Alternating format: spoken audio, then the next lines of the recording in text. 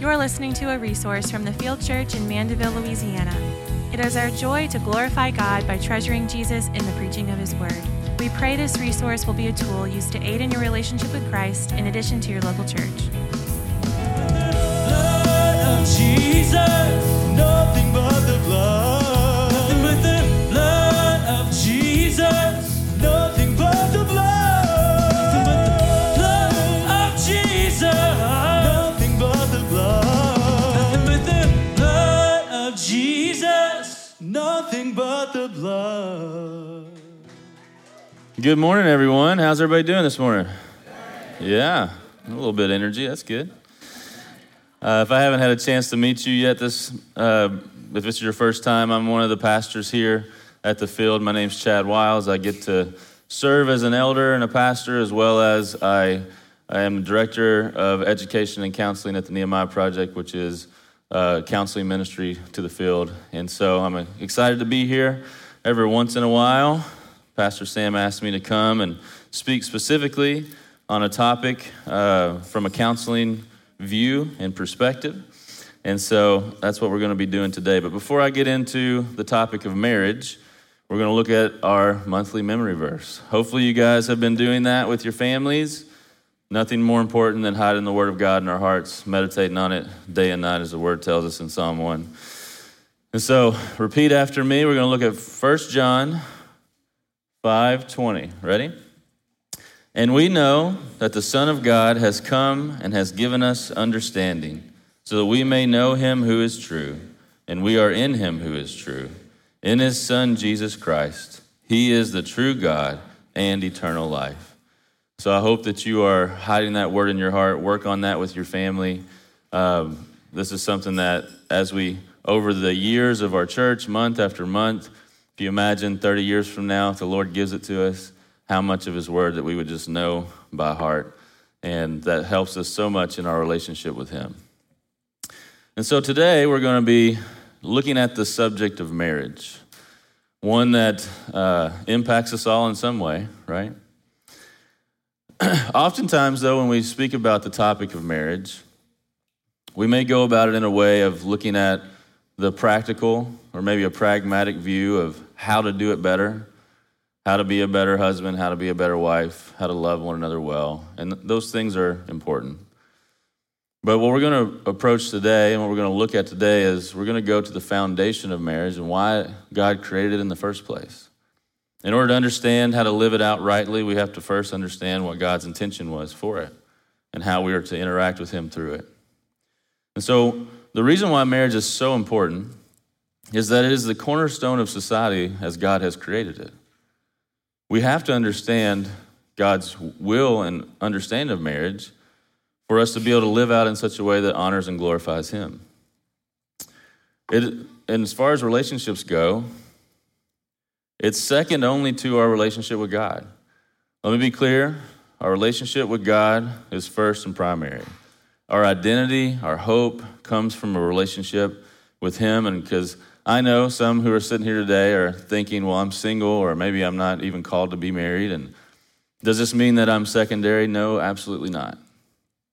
That our first and primary relationship is with God and God alone, and that is where we find our joy, our hope, our identity. And for some, even Paul would say that singleness is a gift and a calling, something to be seen as set apart and beautiful. We see this in 1 Corinthians 7:6-7, where he calls it a gift. And he even says, I wish more were like me and able to be like me. And so what I don't want to communicate today is that this is a higher calling. But we do need to communicate that it is one of the most important relationships that we will have in our lifetime. All of us are sitting here because someone at some point got together, right? So my goal today, as we look through the subject of marriage, and for some who are doing our marriage workshop at the Nehemiah, this will be a review because this is going to be week one of that. But this is a subject and that we can't overlook, and so the review will be good because I don't know about you, I haven't got it all figured out yet. But our goal today is to lay out and understand the theological framework to understand the purpose and meaning of marriage as God has defined it. That's our goal today. I liken it to creating a blueprint. If you go to build a house, an architect gives you a blueprint with everything lined out and how to build that house correctly in a way that would be strong and foundational, right? And so oftentimes we approach marriages in a way of not even looking at the blueprints. We made a joke this weekend at the men's retreat that sometimes the carpenters, they just throw the blueprints away and just get after it, right? Sometimes that's how we view our marriages, and we approach it that way, and we do it by how we saw it modeled, maybe in our own homes, or maybe what the world has to say about it. And because of that, a lot of times the foundation and the structure of our home falls apart. So what we want to do today is we want to build that solid foundation to lay out the blueprint, if you will, of how God has designed marriage, to understand it in the way that He has created it in a way that would glorify Him most. So in order for us to understand God's purpose for marriage, we have to start by understanding His individual purpose for male and female, how He created things in the first place. And then the purpose of the unity and the institute of marriage comes out of His creation and how He created us. When we understand the why, it becomes really easy then to begin to operate in the what and the hows of marriage. So the purpose of marriage, our first point today, is that we are designed to reflect God's communicable attributes. We are designed to reflect God's communicable attributes. We're going to be in a lot of scripture today. I hope you have your Bibles with you. Some will be on the screen, but not all. If you don't have a Bible, there's one in the middle of the row. And if you don't have one at all, take that with you as a gift to be able to study for yourself. But we're going to be in Genesis chapter 1 today, or at least we're going to start there. And we're going to be looking at Genesis chapter 1, verses 26 through 28. Genesis chapter 1, verses 26 through 28. I'll give you a second to get there. I like hearing all the pages rustling. Genesis chapter 1, verses 26 through 28 says this. Then God said, "Let us make man in our image, after our likeness, and let them have dominion over the fish of the sea, over the birds of the heavens, and over the livestock, and over all the earth, and over every creeping thing that creeps on the earth."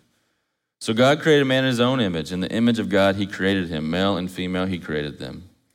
And God blessed them. And God said to them, "Be fruitful and multiply and fill the earth and subdue it, and have dominion over the fish of the sea and over the birds of the heavens and over every living thing that moves on the earth." See, God created man to be a living being, created to embody His communicable attributes. What do I mean by communicable? Well, those are attributes like His creativity, His compassion, His mercy, His order, His work, His love. Even in righteousness, He calls us to that. There are some things that we can't have. We'll talk about in a minute, but He has created us to image Him in the earth. Colossians 3:10 says this, and have put on the new self, which is being renewed in the knowledge after the image of its creator. James 3:9, and speaking of the tongue, he says, "With it we bless our Lord and Father, and with it we curse people who are made in the likeness of God." It's all throughout Scripture. That's what we're created for. Our purpose in being created as humans is that we would communicate through our actions or words, through how we live, a picture of our Heavenly Father who has created us. That's how God has designed us. Look how John MacArthur puts it. He says it this way, speaking of man. In his rational life, he was like God in that he could reason and had intellect, will, and emotion. In the moral sense, he was like God because he was good and sinless. However, it did not bestow upon man deity, right? It did not bestow deity upon man.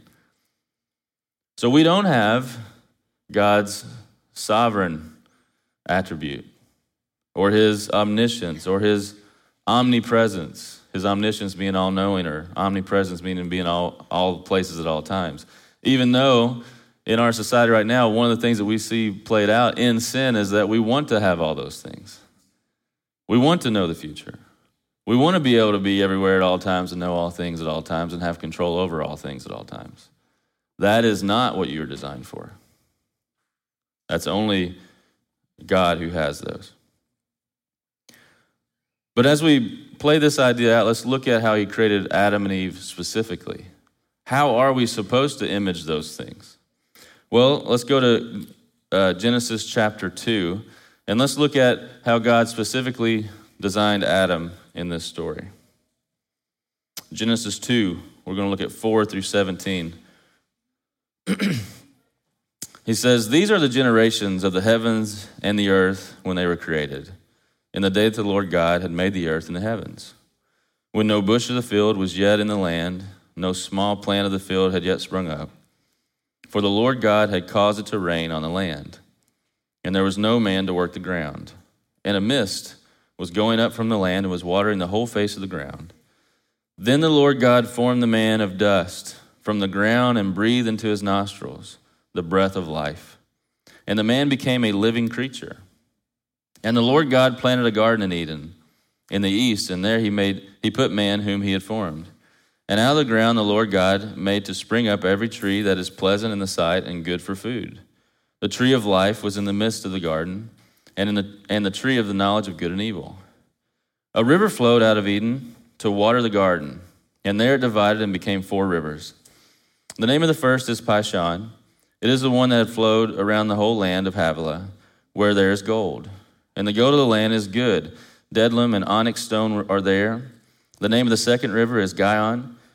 It is the one that flowed around the whole land of Cush. And the name of the third river is the Tigris, which flows east of Assyria. And the fourth river is the Euphrates. The Lord God took the man and put him in the Garden of Eden to work it and keep it. And the Lord God commanded the man, saying, You may surely eat of the tree of the garden, but of the tree of the knowledge of good and evil you shall not eat, for in the day that you eat of it, you will surely die. The Bible places a ton of emphasis here on God's hands in the personal way that he created Adam. Because God wants us to understand how intimately and carefully he designed us. See, he is the only one that God forms from the dirt and breathes life into. The rest of creation he speaks into existence. But with man, he took this personal approach. It points to the personal relationship that we have with God that no other creation has. God literally breathes the life into us, making that connection to creating man in his own image, right? He breathes life into us from himself. So this should teach us that man cannot rightly function without being connected to the very God who created him. It is impossible. In our consciousness and in Adam's consciousness, God was everything. He literally breathed the life into him, formed him from the dust. And that should be the same for us. We have to treasure God above everything else in our lives in order to rightly function the way God has designed us. If not, everything gets distorted, everything gets broken and thrown away. We are designed to worship God. That's how we are designed and who we are designed to be. Everything in life is worship. It's what you put your hope in. It's what you put your focus on. It's where you find your hope, your identity. That's what you worship. And God is meant to be the one that we worship in order for us to be rightly aligned in the way he designed us. Speaking of Adam, God gave him the primary responsibility to lead. We see it right here, even in the creation, right? He puts him in the garden and says, work it and keep it. In these 2 words here, we even see this idea of this kingly ruler, one who would protect the garden and cultivate it and order it in such a way that honored and glorified God. Adam was designed to be a leader. He also was designed to be kind of the priest of the garden too. We see that God gives him the one and only commandment that he must obey right here in the creation. Eve hasn't even come on into the picture yet. You shall surely eat of every tree of the garden, but of the tree of knowledge of good and evil you shall not eat, for in the day that you eat of it, you will surely die. This command was given to Adam before Eve was ever created. So we understand that he was also designed to be a priestly character, one who kept the commandments, He was to lead, to cultivate, much as a king. And he was to worship God and to lead much as a priest.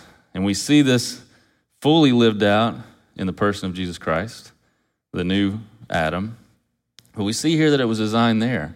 And this is going to help give us a lot of framework for when we begin to talk about the role of husband, right? Because we have to understand why God created man in the first place and how he created him. He was to keep the commandments. This is who we're called to be. And God is the pattern of the personhood of man. The personhood of man. This is important because it shows us the dignity of our communal design. This is going to lead into why Eve was created. But God, see how he says that there? He says, let us create man in our image. A plurality. The Trinity that we believe in, the triune Godhead, God the Father, God the Son, God the Holy Spirit. God functions as a community within himself. So if God's going to create us in his image, he has put within us this need and this desire for community. And that's why we see here in a moment that the Lord says it's not good for man to be alone. If he's going to communicate my attributes, he can't do that in an individual way. See, we live in a world right now ran by Satan, as Ephesians 2 would tell us, that preaches the opposite to us. It rejects this idea of community and preaches the idea of individualism. I need mine, I need what I want to do within the home, right? As men, a lot of times it's, I want what I want, I need my space, I want to have my stuff. Within the community, and we'll talk about this throughout these weeks about the church, but we live separated from a community of believers. This is not how God has designed it. And we wonder why we have issues, why the structure of our marriage is falling apart, or we're not quite in community. It's because of worship issues. It's because of not living out the design that we were created for. So since we are the image of God's personhood, man cannot be alone because God is a relational, plural God within himself. And man's capacity for intimate personal relationships had to be fulfilled. Had to be fulfilled. See, men, it is not about you. And anyone who knows me understands that we're going to hear that a lot in these 10 weeks. It's not about you. Never was, never will be.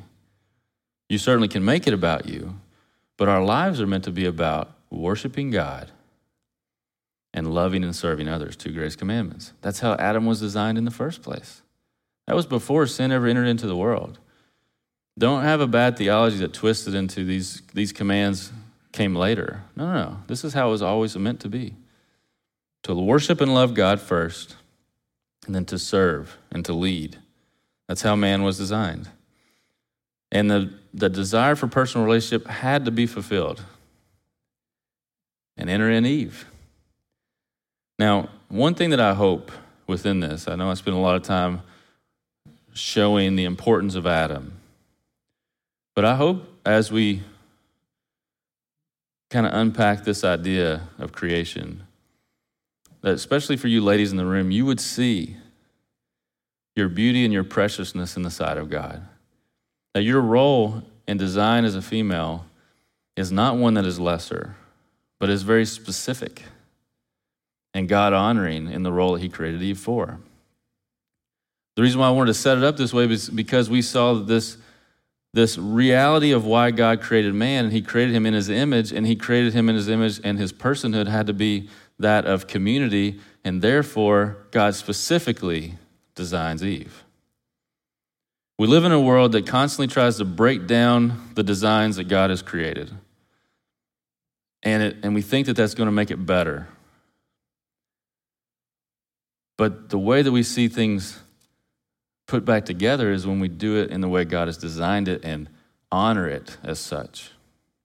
There's a power and a dignity of the design of the woman. So let's look at Eve. Genesis 2, starting in verse 18. Then the Lord God said, "It is not good that man should be alone. I will make him a helper fit for him." Now out of the ground the Lord God had formed every beast of the field and every bird of the heavens and brought them to the man to see what he would call them. And whatever the man called every living creature, that was its name. The man gave names to all the livestock and to the birds of the heavens, to every beast of the field. But for Adam there was not found a helper fit for him. So the Lord God caused a deep sleep to fall upon the man. And while he slept, he took one of his ribs and closed up its place with flesh. And the rib that the Lord God had taken from the man, he made into a woman and brought her to the man. And the man said, "This at last is bone of my bones and flesh of my flesh. She shall be called woman because she was taken out of man. Therefore a man shall leave his father and his mother and hold fast to his wife, and they shall become one flesh. And the man and his wife were both naked and were not ashamed." See, when God designs Eve, he needed to create a helper fit for Adam. And the way that he designs this is very specific.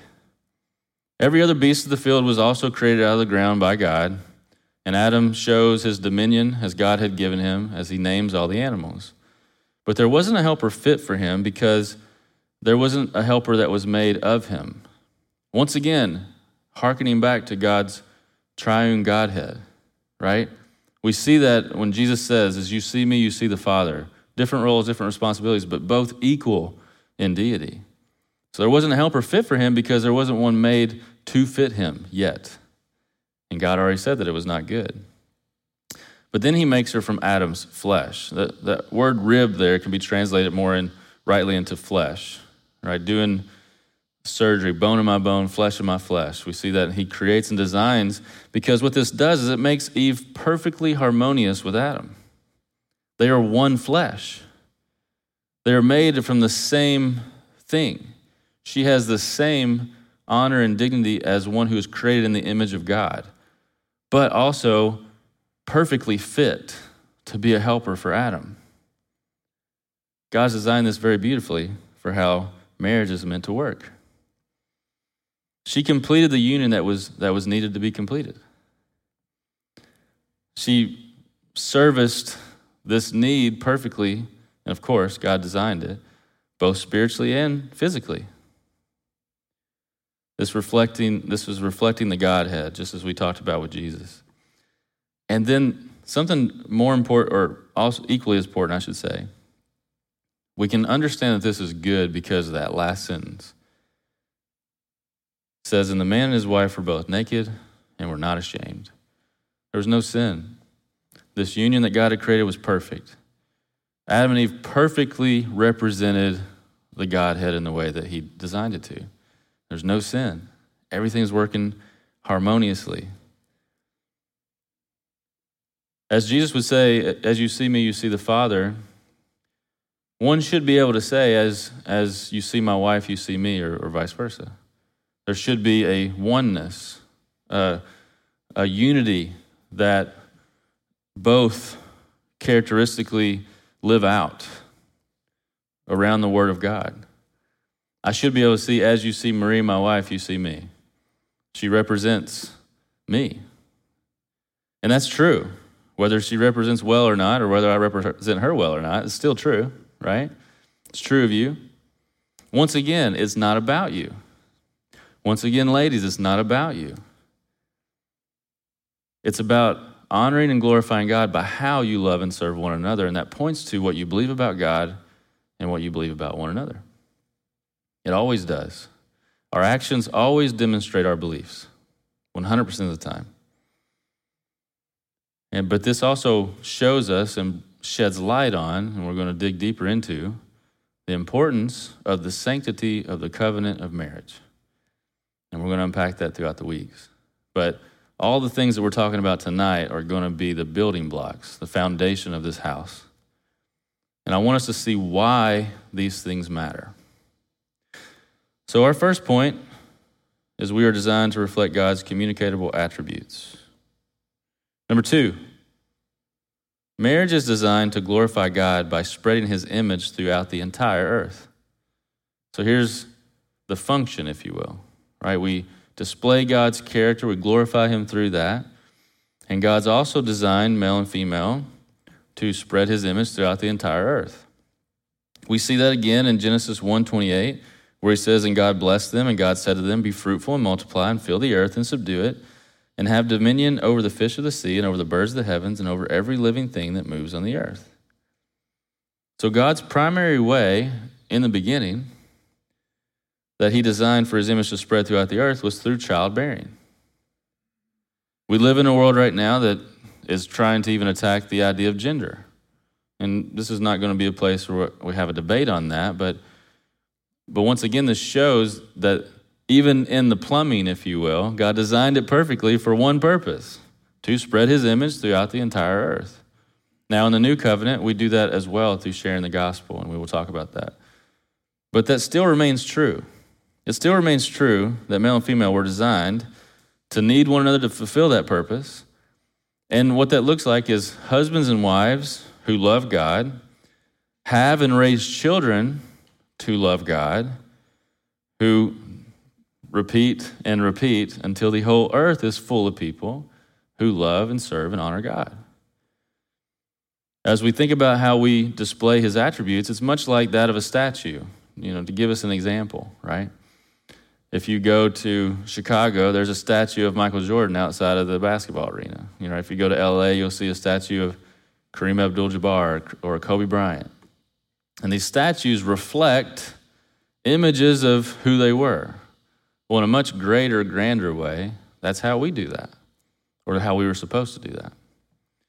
And so in our marriages, that is part of how we were designed and what we're meant to focus on and do if the Lord would allow us to have children. We have a responsibility in how we raise our children to understand, know God, and live for God as well, to the best of the ability that we have, as much as it depends on us. We also understand that only God can change a heart. But we know that it is our goal to disciple and invest in our children in doing that. And so that is the function of marriage rightly, designed before sin entered the world. But we know that not every marriage looks like that. We all have issues and struggles. It's why we're here, right? So, what happened? Well, our point number 3 is sin broke the union between us and God, causing a struggle between husband and wife.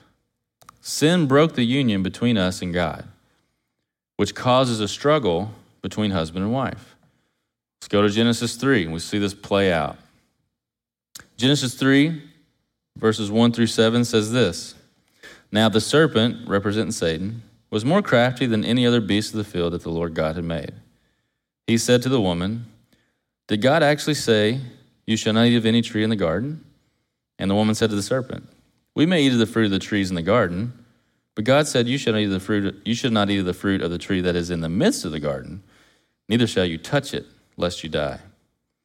But the serpent said to the woman, 'You will not surely die. For God knows that when you eat of it, your eyes will be opened, and you will be like God, knowing good and evil.'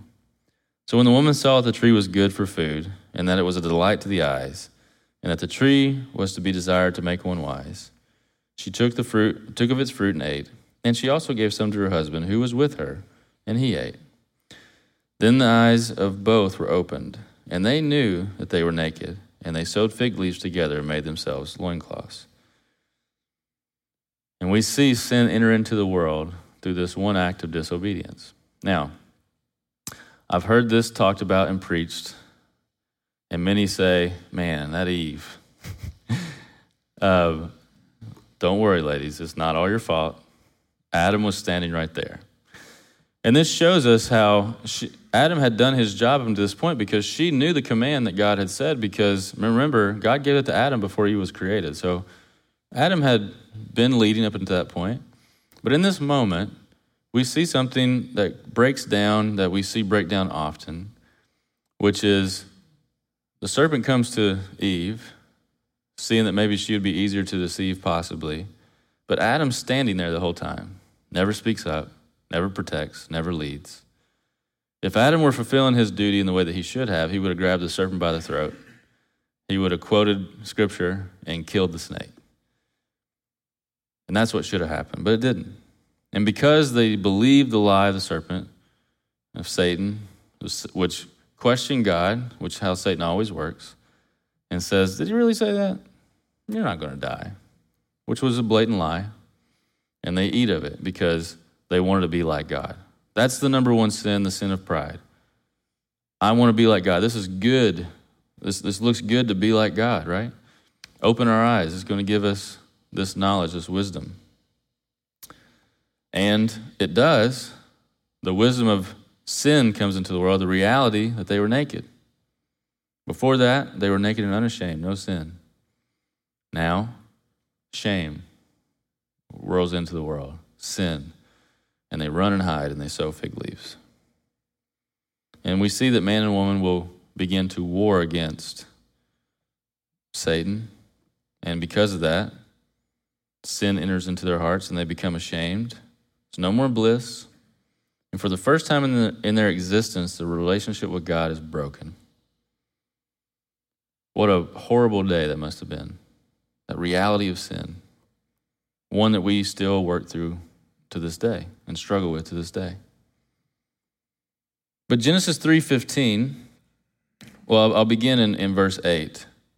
But Genesis 3:15, look for it, is our first promise of the gospel. So starting in verse 8, they heard the sound of the Lord God walking in the garden in the cool of the day, and the man and his wife hid themselves from the presence of the Lord God among the trees of the garden. But the Lord God called to the man and said to him, where are you? And he said, I heard the sound of you in the garden, and I was afraid, because I was naked and I hid myself. And he said, who told you that you were naked? Have you eaten of the tree which I commanded you not to eat? Of course, God already knows. The man said, the woman who you gave to me, she gave me the fruit of the tree and I ate. Then the Lord God said to the woman, what is this that you have done? And the woman said, the serpent deceived me and I ate. And the Lord God said to the serpent, because you have done this, cursed are you above all livestock, and above all beasts of the field. On your belly you shall go, and the dust you shall eat all the days of your life. I will put enmity, meaning opposition, between you and the woman, and between your offspring and her offspring. He shall bruise your head, and you shall bruise his heel. And to the woman he said, I will surely multiply your pain in childbearing. In pain you shall bring forth children. Your desire shall be for your husband, and he shall rule over you. So here we see in verse 15, that first promise of the gospel, that there will be enmity, there will be an opposition between the seed of the serpent and the seed of the woman. To give you a quick biblical theology lesson for those who may not know, here's where we see the war between two kingdoms begin. Where you see the seed of the serpent, the war, the kingdom of the world is led by Satan. Ephesians 2 tells us about that. And we see those that would follow the way of the world would be a part of that seed. That's where we see, Jesus call Pharisees a brood of vipers. We see a lot of reference to that. And then we see the seed of the woman, represented as the kingdom of God, that the seed of the woman, the Messiah, the king, would crush the head of the serpent. And we see that there's two kingdoms that we must be a part of. We all enter into the kingdom of the world. The question will be, will we enter into the kingdom of God through the Messiah, through Christ? We see this in the New Testament. It explains this more clearly. 1 Peter 3:18 says, for Christ also suffered once for sins, the righteous for the unrighteous, that he might bring us to God, being put to death in the flesh, but made alive in the Spirit. Romans 5:18-21, therefore, as one trespass led to condemnation for all men, so one act of righteousness leads to justification and life for all men. For as by the one man's disobedience, the many were made sinners, so by the one man's obedience, the many will be made righteous. Now the law came in to increase the trespass, but where sin increased, grace abounded all the more, so that, as sin reigned in death, grace also might reign through righteousness, leading to eternal life, through Christ Jesus our Lord. And so we see here Jesus Christ representing that seed of the woman. He crushes that head of the serpent, where the serpent bruises his heel. That's the cross. But God designs that purposely because it took the cross to take all the wrath of God that our sin deserves. But then he defeats sin and death by raising on the third day, victorious, crushing the head of the serpent, releasing the punishment of death.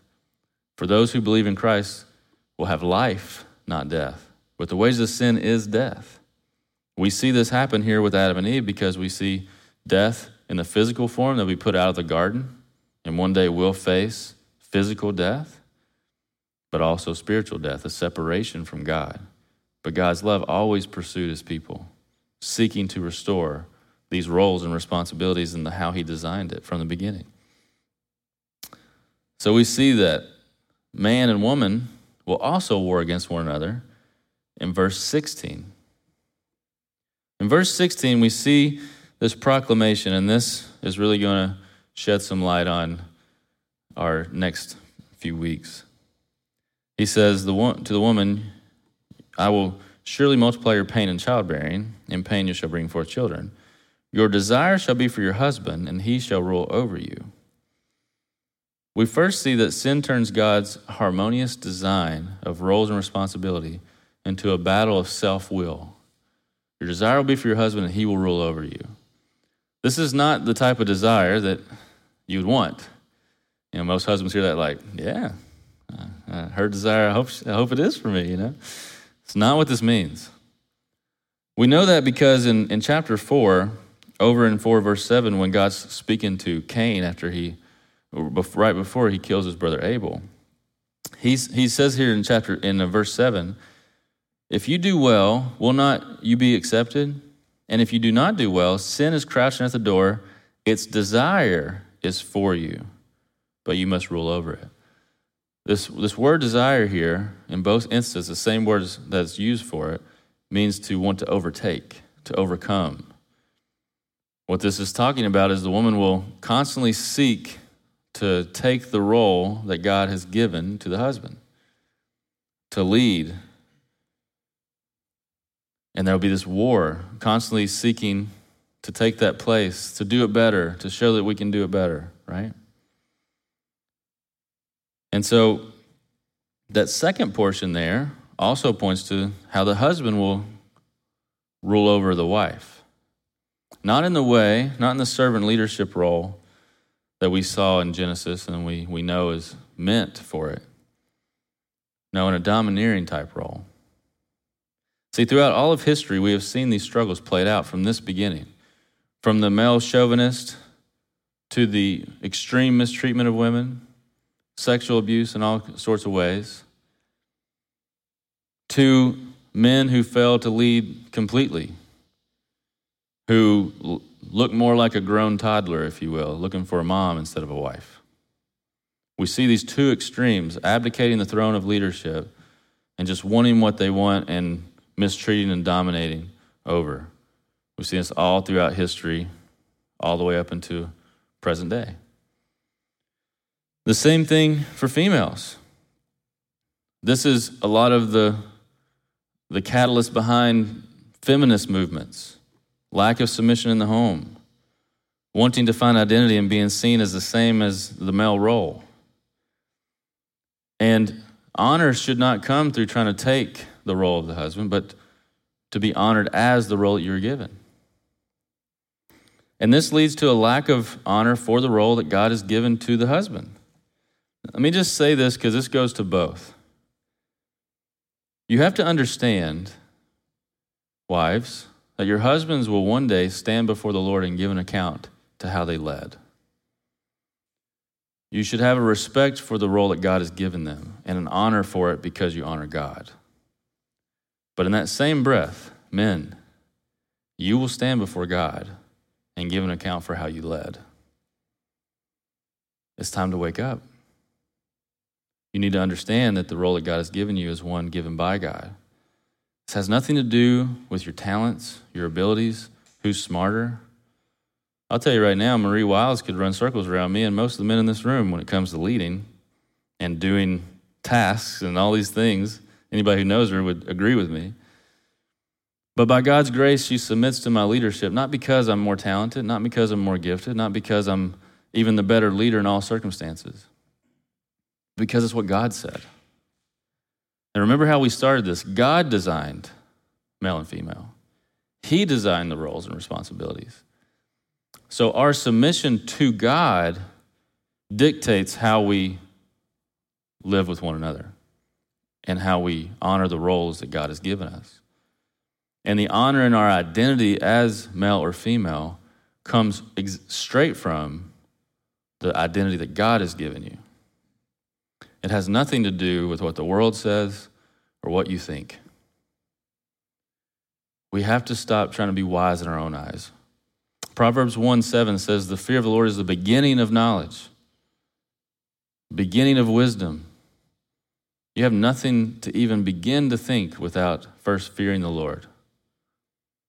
So we have to stop trying to think what we want to think and figure out what we think and how to make God's word fit into this world. And we need to go straight to the word of God and ask, what do you say, God? And how do we need to repent and move toward what you've designed and created? And trust that God will work in that and honor that. And that's what we're going to be working throughout these weeks is as we build this blueprint to show what God says. My hope in all this is that God will convict each couple and each individual specifically. That's the reason why I didn't take the approach of let's cover a topic each night. Because when we expose and explain what God's word says, the Holy Spirit inside of you, assuming that it's there, speaks to you specifically and shows you where you're out of line and you repent to come in line with what God says. That's how I know that everyone here can be helped where they're at. Because it's not specific to your struggle. It starts with the heart and the heart of worship. And finding out where you're off. Because here's the deal. We're all off. Me too. The book of 1 John tells you in the first chapter that the pattern of a life of a believer is one who continuously acknowledges the fact that we have sinned. And 1 John 1:9 says, but when we confess our sin, he's faithful and just to forgive us our sin and cleanse us from all unrighteousness. But the two bookending verses both say, if you say you have no sin, you make God a liar and the truth is not in you. So just know you have sin to deal with, just like I do. But the Word of God helps us and sanctifies us and draws us to and aligns us with his will for our lives. Which brings us to our final point, is that the gospel restores God's original design for marriage. And this is the hope that we get to dig into for the rest of these few weeks. We started in the beginning and we got to see the history a little bit of what happened up until present day. And the place in redemptive history that we live is post-resurrection. Jesus has come, fulfilled the law, fulfilled the need for our sin to be dealt with, and gives us grace. And makes us his children through faith in his son Jesus. And we can begin to relive out in Christ the roles in the way God has designed it because of Jesus and be sanctified in the truth. So Ephesians 5, and the book of Ephesians is one that we will turn to a lot throughout this time. And we're going to be looking at Ephesians chapter 5. We're going to start in verse 15 because it's important for us to see context. It'd be easy to jump straight to the husband and wife verses, right? But let's look at what comes before that. Ephesians chapter 5, starting in verse 15, says, look carefully then how you walk, not as unwise, but as wise, making the best use of the time because the days are evil. Therefore, do not be foolish, but understand what the will of the Lord is. And do not get drunk with wine, for that's debauchery, but be filled with the Spirit, addressing one another in psalms and hymns and spiritual songs, singing and making melody to the Lord with your heart, giving thanks always and for everything to God, the Father, in the name of our Lord Jesus Christ, submitting to one another out of reverence to Christ. So right there is just a call to the Christians, right? And then, wives, submit to your own husbands as to the Lord. For the husband is the head of the wife, even as Christ is the head of the church, his body, and is himself its Savior. Now as the church submits to Christ, so also wives should submit in everything to their husbands. Husbands, love your wives as Christ loved the church and gave himself up for her, that he might sanctify her, having cleansed her by the washing of the water with the word, so that he might present the church to himself in splendor without spot or wrinkle or any such thing, that she might be holy and without blemish. In the same way, husbands should love their wives as their own bodies. He who loves his wife loves himself. For no one ever hated his own flesh, but nourishes and cherishes it, just as Christ does the church, because we are members of his body. Therefore, a man shall leave his father and mother and hold fast to his wife, and the two shall become one flesh. This mystery is profound, and I'm saying that it refers to Christ and the church. However, let each one of you love his wife as himself, and let the wife see that she respects her husband. See, the gospel redeems and restores the original purpose of marriage. And we glorify God through mutual submission. There's no room for pride in the church. That's why we wanted to read the context. Because before we even get to husbands and wives, there's so much debate over wives submitting and husbands leading and all this stuff. Well, as a Christian, we submit to one another out of reverence for Christ. As we submit to God, we submit to one another. And within the body, within the home, in the marriage context, wives, we submit to our own husbands. Why? As unto the Lord.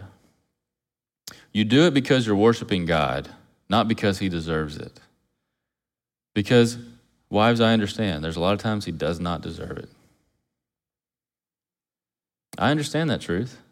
There's many times I do not deserve to be submitted to. I'm not loving or kind, or I'm angry, or I'm sinning in some way that I need to repent of. But my wife doesn't submit to me because I'm a good leader or I make her feel good.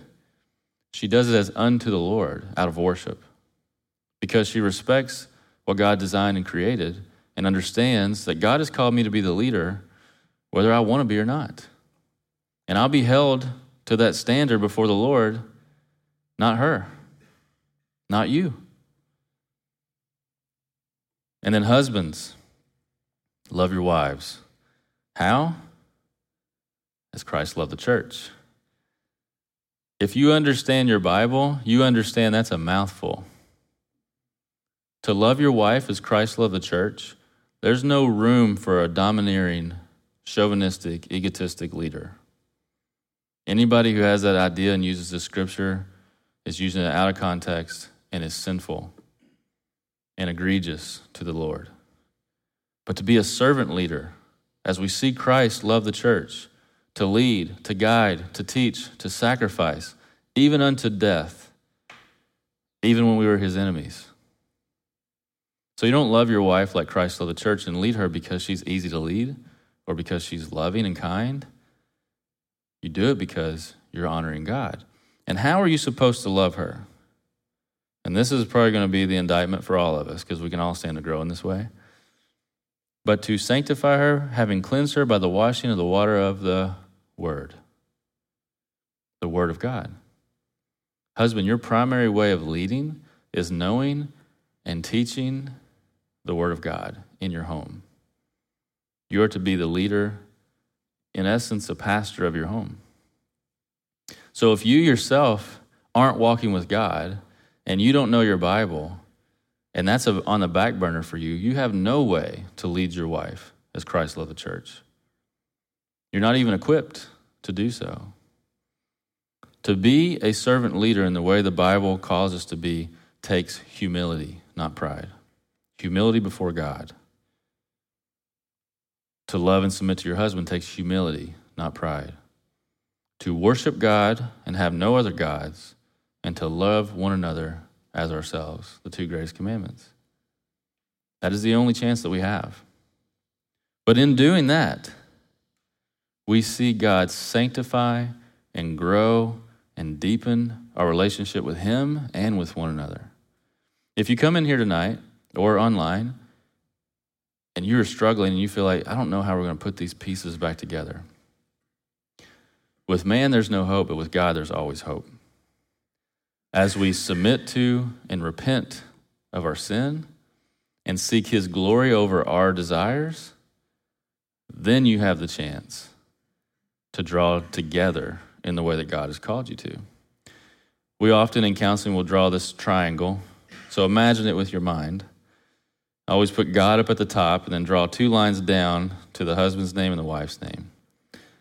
And when both, and the arrow pointing up, and when both are seeking the Lord primarily first, what happens as you go up that line? The middle gets closer. And I know it's a cheesy illustration, but it is a picture of what happens when you pursue the Lord individually and live out your role faithfully. You will draw together intimately, spiritually, emotionally, physically. You want to see that fixed? Fix your worship first. And that's our goal, to help you with that. And so to get that started, we're going to end each session with some questions. Number one, is your goal in marriage to first glorify God? I know it seems like a broad question, but be honest with that question. Is your first goal in marriage to glorify God? If it's not, that has to be fixed before we can do anything else. Number two, in what ways do you need to repent to God? For some of you, I understand that praying together may be awkward. Maybe you don't do it very often. Well, it's okay. We're going to get awkward because it needs to happen. And last, in what ways do you need to repent to your spouse? So after you repent to the Lord, how do you need to specifically, not generally, specifically repent to your spouse? You want to begin to clear the air and work on healing? It starts with repentance, humility, and worshiping and honoring God. Father God, we come before you humbled. God, as I preach this message, as I see your scriptures, I see how I fall short constantly in my heart and constantly in my actions. And God, I know for all of us, we feel that way. But we are thanking you for your son, Jesus, who took all of our sin, all of the penalty of sin, all of the wrath that we deserve on the cross. And for those who would put our faith in Christ would be forgiven and made new and made children of yours.